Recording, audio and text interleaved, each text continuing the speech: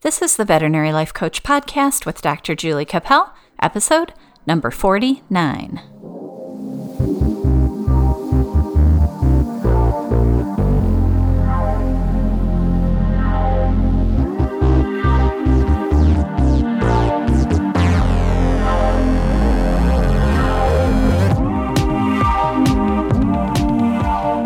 Hey everyone, welcome to the podcast. Today I am in Novi, Michigan, at the Mission Veterinary Partners offices.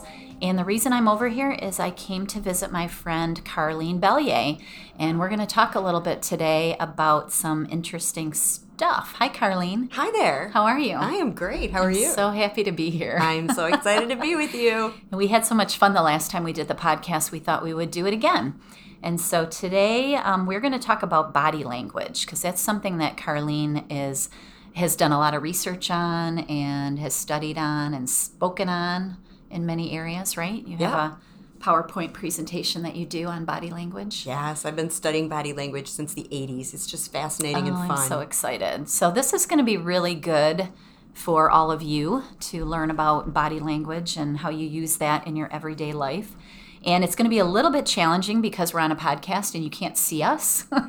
So we're not going to be able to pose or do anything to show you. So we're going to have to be really descriptive with all of this body language stuff. Right, Karlene? You bet. Okay. It'll be fun. All right. So let's just get started. Let's go right into it. So do you want to explain what we're going to talk about and what you want to talk about first? Sure. Well, one of the things I wanted to make people aware is that about 93% of our communication comes from body language. And that sounds like a lot, but when you break it down, it's about 55% that comes from body movement, facial expressions, gestures, all of that. And about 38% comes from your voice. And that might be the pitch of your voice. So if you meet someone and they're talking really loud, you make one judgment. Or if they talk really soft, it's something else. Or if you think about how quickly they speak, if you're talking with someone who talks very quickly, very fast, some of our younger people talk faster, whereas some of our older people talk a little bit slower. When my daughter, who's 24, talks to my mother, who's 81, it's a struggle because she talks faster than my mom can quite process that. But so about 38% comes from your voice and the modulation and the pitch. And so a very small amount actually comes from our words. So I want to talk a little bit about how to help you with body language, both with your own and with reading other people's, so that you can build rapport and influence and also improve your communications. Yeah, and this is really important for the veterinarians out there in their exam room interactions with clients. It's really important with other people that you work with, that you understand not only their body language so you can understand what they're trying to tell you, but also your own body language and how you influence people. And Absolutely. It's all part of that self-awareness and things that we all want to develop. So I'm excited. Okay. Carry on. Tell us what we need to know. Well, the first thing we typically do when we meet people is we shake their hands. And if you think about what's in a good handshake, we know that you want to have it firm in our culture. You want to make good eye contact. Typically, people will do 2 to 3 pumps because if you do just one pump, they're kind of left there hanging. You want to make sure you have dry hands. No one wants like a sweaty palm. You want to repeat their name and look into their eyes. So that's kind of the way we initially meet people. But we can also build rapport with other techniques like mirroring. You may have noticed often when you're with someone, we typically will take on the same position that they take on with their body. So they might have their hands folded. Julie and I both have our legs crossed and our hands folded right now. As we're sitting kind here. Of mirroring each other. Yeah, we are. It's funny. Yep, and that builds rapport. Another thing that builds rapport is gesturing. And we always want to gesture with our hands kind of open and upward, almost like we're giving information. It just helps people to feel a bit more comfortable and connect with you a little bit more. And that would be something I would think would be important when you're dealing with a client or somebody that you are an authority figure to, like if you were the boss and you were dealing with a subordinate or an employee or something like that, that if you were speaking with them, keeping your hands open and loose is going to be a more, not powerful position, but more of a welcoming, making them feel more comfortable in the interaction. So rather than keeping your arms folded and being kind of like closed off or keeping your hands kind of a clasped way. Right. Is that right? Am I understanding that correctly? Absolutely. I mean, we tend to in Michigan kind of fold up because it's cold, and we fold our arms, and it really comes off as you're closing yourself off to other people, and we don't want to do that if we're trying to build this rapport and Building influence. rapport, yeah. Another thing you mentioned was having your hands open, and showing your hands is really important for building trust. In fact, the brain will look for the hands first when you meet somebody new. And that probably dates back to caveman days. If you're going to meet somebody for the first time, and somebody might have something in their hand where they might hurt you. Yeah. So we look at the hands first. It's that fight or flight thing that we have in our brain. Be sure when you're meeting somebody and when you're trying to influence them that you show your hands and you have these open gestures. I know. That's what I was pointing to you. I was like, we got freaking Santa Claus here. Crap, there's a Santa in our lobby. Wow. Yeah, Santa just walked into the building. We can see through a window. We're in an office, and Santa, and there's a dog, and it's like mass chaos where we're at. So, yeah, hi. Yeah, hi. Oh my gosh. Through the window when I pulled in, I was like, That's so cool. this is Santa. Hi, We Santa. have to have a meeting. You two are misbehaving. Yeah, we are. We're on the podcast. No, Oh, okay. I was like, no, it's recording, so we're fine. We can cut you out or leave you in, so Well, it'll be up to us, I guess. You want Santa? If Santa wants to be on the podcast. Is there a message you would like to send? Well, you could say Merry Christmas for sure, right? Certainly. Is that why you're here? To wish us all Merry That's what Christmas? it's all about. Yeah. Say hi, Oh, everyone. I see. Ho, ho, ho. Merry Christmas. And they have their dog, and Yep, Luna, Santa's little helper is here. Luna's all from Faithful dressed Companion. up. We just That's wanted amazing. to wish you guys happy holidays and Yeah, say from thanks for Faithful everything you guys Companion. did, Of course. Thank you so You much. look Thank you. fabulous. Well, thank you. Yeah. Like totally Santa. Yeah, he himself. is a good-looking Santa. Oh my It God. is. Yeah. I am Santa. Oh yes, I'm Himself. sorry. He's the real one. Yeah. I believe it. I'm in. Yeah, we're all in. Cool. Well, happy holidays. Yeah, Wish you guys a good thank day. you so much. Keep being good. Good Okay. to see you, Santa. We'll try. Yeah. It was Santa. I'm like, Santa's here. All right. Okay, so where were we before Santa rudely interrupted us? So I think we were talking about showing hands. So Yes. you definitely Yep. don't want to be folded up or have your hands in your pocket or be sitting on your hands or anything like that. You want to do these open gestures to build rapport and trust with especially new people that haven't met you before. Yeah, or people that, like if you're in an interaction when you're trying to maybe counsel someone, that would be important as well, I would think. Like if you have to talk to somebody about being late to work, or you would come across less threatening, Yes. you think, if Yeah. you had open hands? Yeah. Rather than like all balled up Absolutely. or crossed up. Okay, cool. And even if you do interviews, if you're doing a video interview, for example, back up far enough from the computer camera so that you can show your hands when you're talking and use those open gestures to build that rapport. Okay, yeah, so you're not right in the, like it's not just a headshot. It would be more Yeah. welcoming to people. Yep. That's interesting. That's good. Well, one of the things I like to remind people is that the way you position your body tells your brain how you're feeling about yourself. Yeah, absolutely. It's that thoughts. Yeah. So if you are folded up, you tell your brain that you're less powerful and not as confident. Whereas if you expand your body more, you tell your brain you are more powerful. Yeah. So if you have ever seen the Amy Cuddy TED Talk on body language, she talks a lot about opening your body up and telling your brain that you're powerful. And if you haven't seen it, you should check it out. It's Yes, great. for sure. And so if you're going into a situation that maybe you're nervous about, maybe you are going to a meeting that you're concerned about, or maybe you have to give somebody some critical feedback, or maybe you have to ask for help, or maybe you're in an interview situation, if you expand your body for a couple minutes before you go into these situations, you actually tell your brain that you're more powerful and you feel more confident. It's called power posing. And it's basically just maybe putting your hands on your hips like Wonder Woman, or spreading your arms in the air to, make a giant V, or putting your hands behind your head, anything where you're spreading your body out. And obviously you don't want to do this like in the lobby before you go in for an important meeting or interview. But somebody might see you. You can even do it. I read a study about people doing it mentally that were paralyzed, and it yeah. works mentally or you can go in a restroom and do it. Yeah. But you feel more confident, and we want you to feel confident when you go in.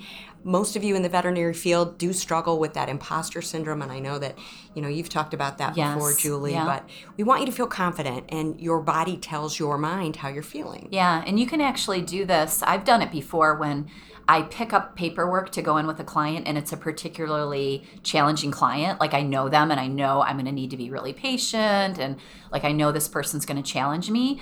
I'll like sit that paperwork back down and I'll walk into our lunchroom and I'll do a few power poses or I'll like shake out or dance around, just to kind of get my brain in a good spot to be patient and happy and open so I'm not tensed up when I'm dealing with these challenging clients. So it's definitely something you can use in your everyday life. And I remember one time I had to give a speech for like graduation or something and I was terrified, like my heart was pounding.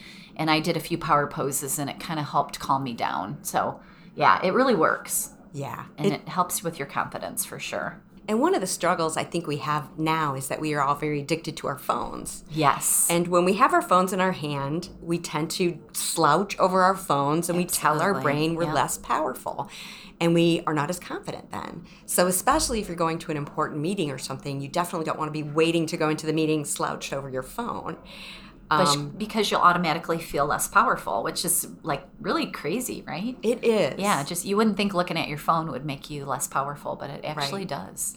And it does something to your brain. Our phones really affect our interactions. So we definitely, when we're trying to connect with someone, don't want to be holding our phone even because it tells the person that they're less important. We always want to set our phone down or put it in a pocket or put it somewhere so that we're not where you can't reach it, being affected by it, and our people that we're influencing aren't being affected by it. Right, absolutely. Yeah, that's super important, especially now because everybody has their phone in their hand. They do. Yeah, it's terrible. So let's talk a little bit about how to tell if someone's lying. I'm sure that you guys have clients come in all the time that will say, oh gosh, Fluffy came down with this yesterday, but you know very well that Fluffy has had that for 2 weeks. And you want to gather more information and you want to be able to tell if they are lying to you about other things. And so there's some different ways you can tell. And these are generalities, so you can't really think of one particular tell and say, oh, that person's lying. But if you see clusters of 3 of these things, typically you want to ask more questions because it's likely that they're lying. So some people think that liars don't make good eye contact, but they usually do make good eye contact. Purposefully, probably. Yes. Because they know they're lying and they're trying to fool you. And they think if they don't look you in the eye that you'll know. Yeah. Yeah, that makes sense. That makes a lot of sense. But if you watch, their blink rate will increase and their eyes will dart around a little bit more.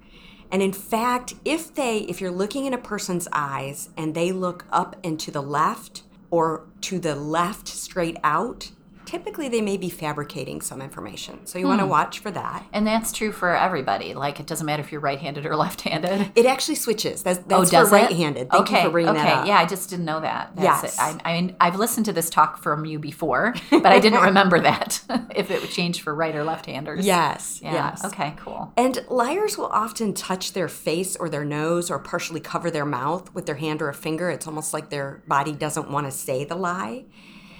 They will sometimes purse their lips or kind of keep their lips tight together. Often they will move in such a way that their body isn't matching what they say. So you can watch for that. Sometimes they will nod yes while saying no, nod no while saying yes, which is really hard to do when you think about it, but somehow they do it. Well, because in their brain, they've got the truth. Yes. And so they're nodding, whichever way they're nodding is the real truth, but they're saying the opposite. So that makes total sense to me. Excellent like their brain point. knows the truth. Mm-hmm. So if they know it's no, the answer is no, and they're nodding yes, then yeah, their brain, when they're saying yes, then their brain is saying no because they know that's the truth. Well, that's interesting. And if you ask someone a yes-no question and they answer with well, chances are it may be a lie. So, and you can do this like with your children. Did you go to that party? It. Well, yes, they did. Yeah. So then you know. Okay. Yes. That's great. Yeah, you can use this with your kids. That's amazing. Absolutely. And they will sometimes do self-soothing gestures, where they're kind of petting themselves, touching their arms or their legs or rubbing their hands together. And any of those by themselves may not mean someone's lying, but if you see several of them together, you may want to ask some additional questions. And that's really interesting when you're dealing with clients. I like to ask a lot of questions because a lot of times they'll contradict themselves in the, they'll tell the tech one thing, they'll tell us something different, or they'll tell you one thing and then 3 sentences later they'll tell you something different. So you can usually get to the truth if you ask enough questions. And you don't have to back them into a corner and make them feel threatened. You just have to be like really open and calm, and then usually you'll get to the truth. I find anyway. I agree. You can also watch for micro-expressions, and there's 7 universal micro-expressions that they're less than a second long. It's just a flash, and often, in a exam room, we're taking notes or we're looking at the pet, so it's hard to catch them. Yeah, unless you're staring somebody right in the face. Yeah, but if you can catch them, you can address them. So the 7 micro expressions are disgust, and that's where you kind of pull the upper lip up. We all know that disgust face. Yeah, like if something smells bad. Yeah. That's what I think of it as. Exactly. You just smelled something bad. That's disgust. Yeah. I mean, you see something like that, and you can say to the client, hey, please tell me what you're really thinking. Things are still changeable. You might see a flash of anger. That's the brows down. Usually the mouth is closed. Maybe it's about money. Who knows? But if you see that, you can use some calming language and some open gestures and a kind tone and see if you can get more information. Sometimes we see a flash of fear, and that can be about a treatment plan or something that's happening with the animal, and that's usually eyes wide open and the mouth just a little bit open. So if you see that flash of fear, you might want to ask some additional questions, about, or give them additional information on what's going to happen with their animal. They're probably afraid that something's going to go wrong or something. Or they're not understanding what you're telling them. I've had clients that you're trying to tell them, we can fix this, but they're not quite getting it. And they're thinking you're telling them that this pet's not going to get better. And so if you can read that fear and alleviate that fear in some way by either what you say or the way you act, it's going to help. Absolutely. For sure, yeah. Absolutely. And then another one of them is sadness. And typically with adults, that's the corners of the mouth turned down. And if you see that on a client, you may want to give them some space and say, hey, why don't you go home and think about this, and I will call you about 3 today, and we'll talk through the procedure again. So they can kind of get their brain in a better place to hear what you're saying. Absolutely. Yeah. And the next one is happiness. And most people can tell a real smile from a fake smile. And usually a real smile will have eye wrinkles, unless the person has had Botox. And then it's all out the window. Then forget it. Yeah. You'll never see those wrinkles. That's amazing. And sometimes a fake smile will be a little bit asymmetrical as well. But if you see that fake smile, you're going to want to ask some more questions, maybe address some things that a client might have.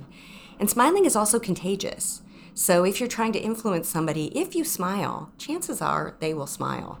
And you can experiment with this a little bit with friends and family and just try to get somebody to have a straight face and smile at them for a few seconds and see if they can keep the straight face. And they usually can. Yeah, most of the time not. So the last couple micro expressions are surprise. And that's full on eyes wide open, mouth wide open. It's really a quick show of... like when we looked up and saw Santa. Yes, we were very surprised. That's what we looked like. Yes, you see that? Yeah. Then, you take a little time to ask more questions. Right. And the last one is contempt. And that's one side of the mouth turned up. And those people may be masking anger and hatred. And if you don't have to deal with them, that's great. If you do, I guess, you just proceed with caution. Wow. But Yeah, in you all don't wanna cases, see that. too, when you see these little flashes of expressions, if you say something like, maybe I'm wrong here, but, and then ask some additional questions, try to get some additional information out of your clients or coworkers or friends and family. Yeah, and don't be afraid to, wade in. If you think someone's misunderstanding what you're trying to portray, just say so. Say, I think you're misunderstanding where I'm trying to go. If you're making someone angry, try to really read it and don't keep going. Absolutely. Because they're just going to get more angry until you figure out where the anger is coming from. Yep. Yeah, watching That's people great. is really important. Yeah. overall, you really just want to show humble confidence with keeping your arms loose, keeping your face up, your chest up, not being folded up, using your hands, upper body movement as well. And remember your posture. We haven't really touched on that yet, but so many of us, especially because we're folded over our phones, we don't always have the best posture. Yeah, that's a struggle for me. I'm not very good with my posture, and I have to think about it. You have to be conscious. Yeah. I do too. It's easy to slouch, Yes. Like right now we're As we both sitting up straighter. Yeah, it's not something that comes real naturally. Everybody wants to be like slouched and relaxed, and it isn't always best. Yes, and some people are good when they're standing, with their shoulders back and down, their head straight up, kind of like there's a rope coming out the top of their head so that your spine is expanded. That's when you look more confident and powerful. But sometimes when we sit down, we lose it. We just kind of fold over in our chairs. And if we're trying to impress people or connect well, we definitely want to have good posture and tell our brains that we're confident and powerful. Well, and there are probably times when you want to look less powerful. And I was just thinking as you were saying that, I'm wondering if there are ever times where you have somebody that's across from you, either a client or someone that you work with, that's very timid and very not confident, that if you come across as too big and too powerful and too confident, that might be a problem. So that's where that mirroring, when you're talking about mirroring, that's where you could use some of that. So if you have great posture and you come in and somebody's very folded up, you bringing yourself down to either a sitting position or folding a little bit on yourself might be helpful, right? So, that's why it's really important to observe other people's body language when you're using this as a tool.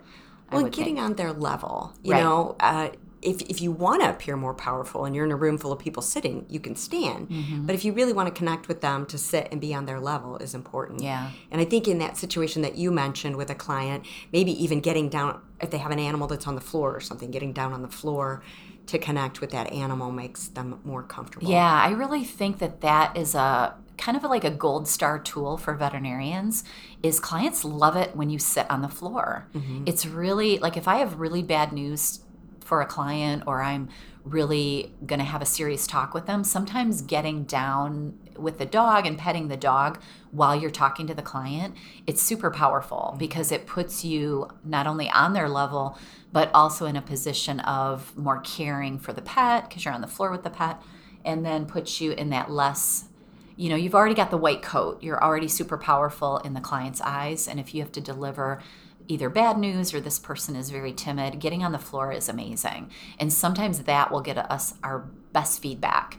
My mom said that to me once. She took her dog into a veterinarian over by her house, and she loved the vet. She was like, this vet was amazing. And I said, Mom, what was amazing about her? Well, she got right on the floor with Daisy and right on the floor and was kissing her and hugging her. And I'm like, well, that makes her a good vet then, right? Like she had no idea about her medicine, no idea about this vet at all. But the fact that the vet got on the floor with Daisy, who is her love, that made her an amazing vet. And so that's something, that's all body language. Yeah. And I've had people come up to me in sessions that I had one gentleman that was very, very tall. He was like 6'6". And he said to me, every time I go in an exam room, people look at me almost with fear, Because he was big, yeah. And I had said to him, well, sitting down might be your get best a stool. bet. Yeah. And I had another girl come up to me that was like 4'10", and she's like, talking about the struggle just to be up high enough to be able to access the animal on the table and all that. And I said, well, what about a nice stool? Yeah, like a step stool. Just to kind of get up so that your head is the same level with the client. Yeah, it is. It's interesting when you really start to think about it because it comes so naturally to us. But if you really think about it, in many situations, you can use it as a tool to your advantage. Yes. Not only when you are going in to interview for a position, but also when you're in that powerful position of either being the veterinarian or the technician or whatever your job is. Right. One of the things that I mentioned Amy Cuddy's TED Talk earlier. One of the things that she recommends is doing these power poses for 2 minutes before stressful events. And she has MBA students at Harvard University that she does experiments with. And in one of her experiments, what they did was a 5-minute high-stress interview with a gentleman who had absolutely no facial expressions and really didn't move. So what she did would be is hard. Yeah. She told half of her students to high power pose for 2 minutes before they went in for the interview, and the other half to low power pose and fold up for 2 minutes before they went in for their interview. And they recorded these interviews when the students went in, and they played the interviews back for these people they called coders who knew nothing about power posing or low power posing. And all the coders did is they watched the interview and picked who they wanted to hire and who they didn't want to hire. And in almost all cases, they selected the students who had high power posed because they perceived them more positively. So there's so many studies out there that are so interesting that show that just expanding your body does make you feel more confident and better about yourself. So I encourage people to really use that tool when they're stressed out about something, like you said with a client. And so just another example of how to use that for interviews. If you're interviewing, you're looking for a different job maybe at some point. If you go into an interview and if you have the option of sitting at an angle at a table as opposed to directly across from a client, or someone interviewing you, sit at an angle because you appear to both be on the same side.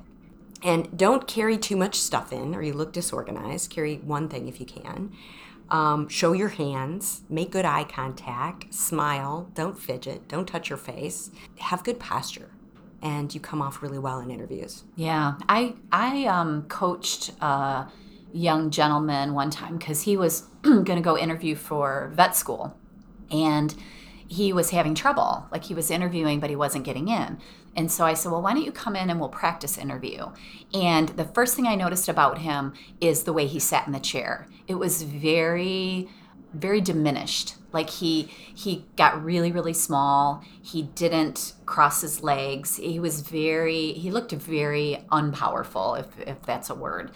And so as we were doing practice interviews, I said, you need to sit differently because just looking at you is making me not want to hire you. And I felt bad saying that to him, but it was true. And he was a very shy, I don't want to say introverted, but that was kind of the impression that I got. So I basically practiced different ways for him to sit. I said, try crossing your leg.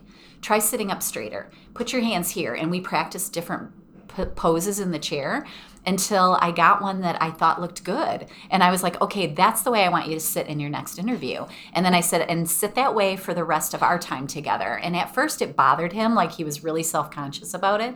But I just made him sit that way. And I said, can you do that? And he was like, yeah. And I said, well, you look much more confident now than you did sitting the other way. And so we went through, I had a bunch of the other vets interview him. Like, we did a lot of different questions with him. And I don't know if this is why he got into vet school, but he got in that year. Nice. And so, so I was like, okay, well, maybe that helped, just the different way of sitting. And that was the one example, because I had heard you speak about it before, that it really made sense to me because just looking at him in the chair, I was like, and he was a brilliant guy. Like, he was super smart, but it was amazing. So just making him sit differently, it really did work. It matters. Yeah. Oh, yeah. It made him a whole different person. Yeah. Like a whole different impression. Yeah. Yeah, it was fun.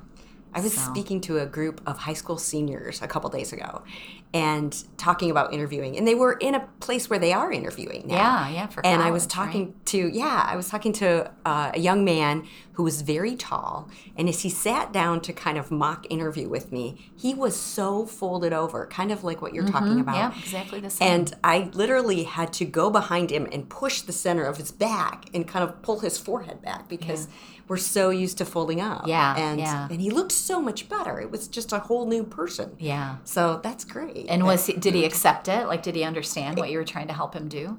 Yes, eventually. He struggled at first. Yeah, it's a struggle when you ask somebody to sit differently than they want to. Their brain wants to. They didn't, Yeah, it makes your brain uncomfortable. Yeah, it does. Because their instinct is to fold up. So, yeah.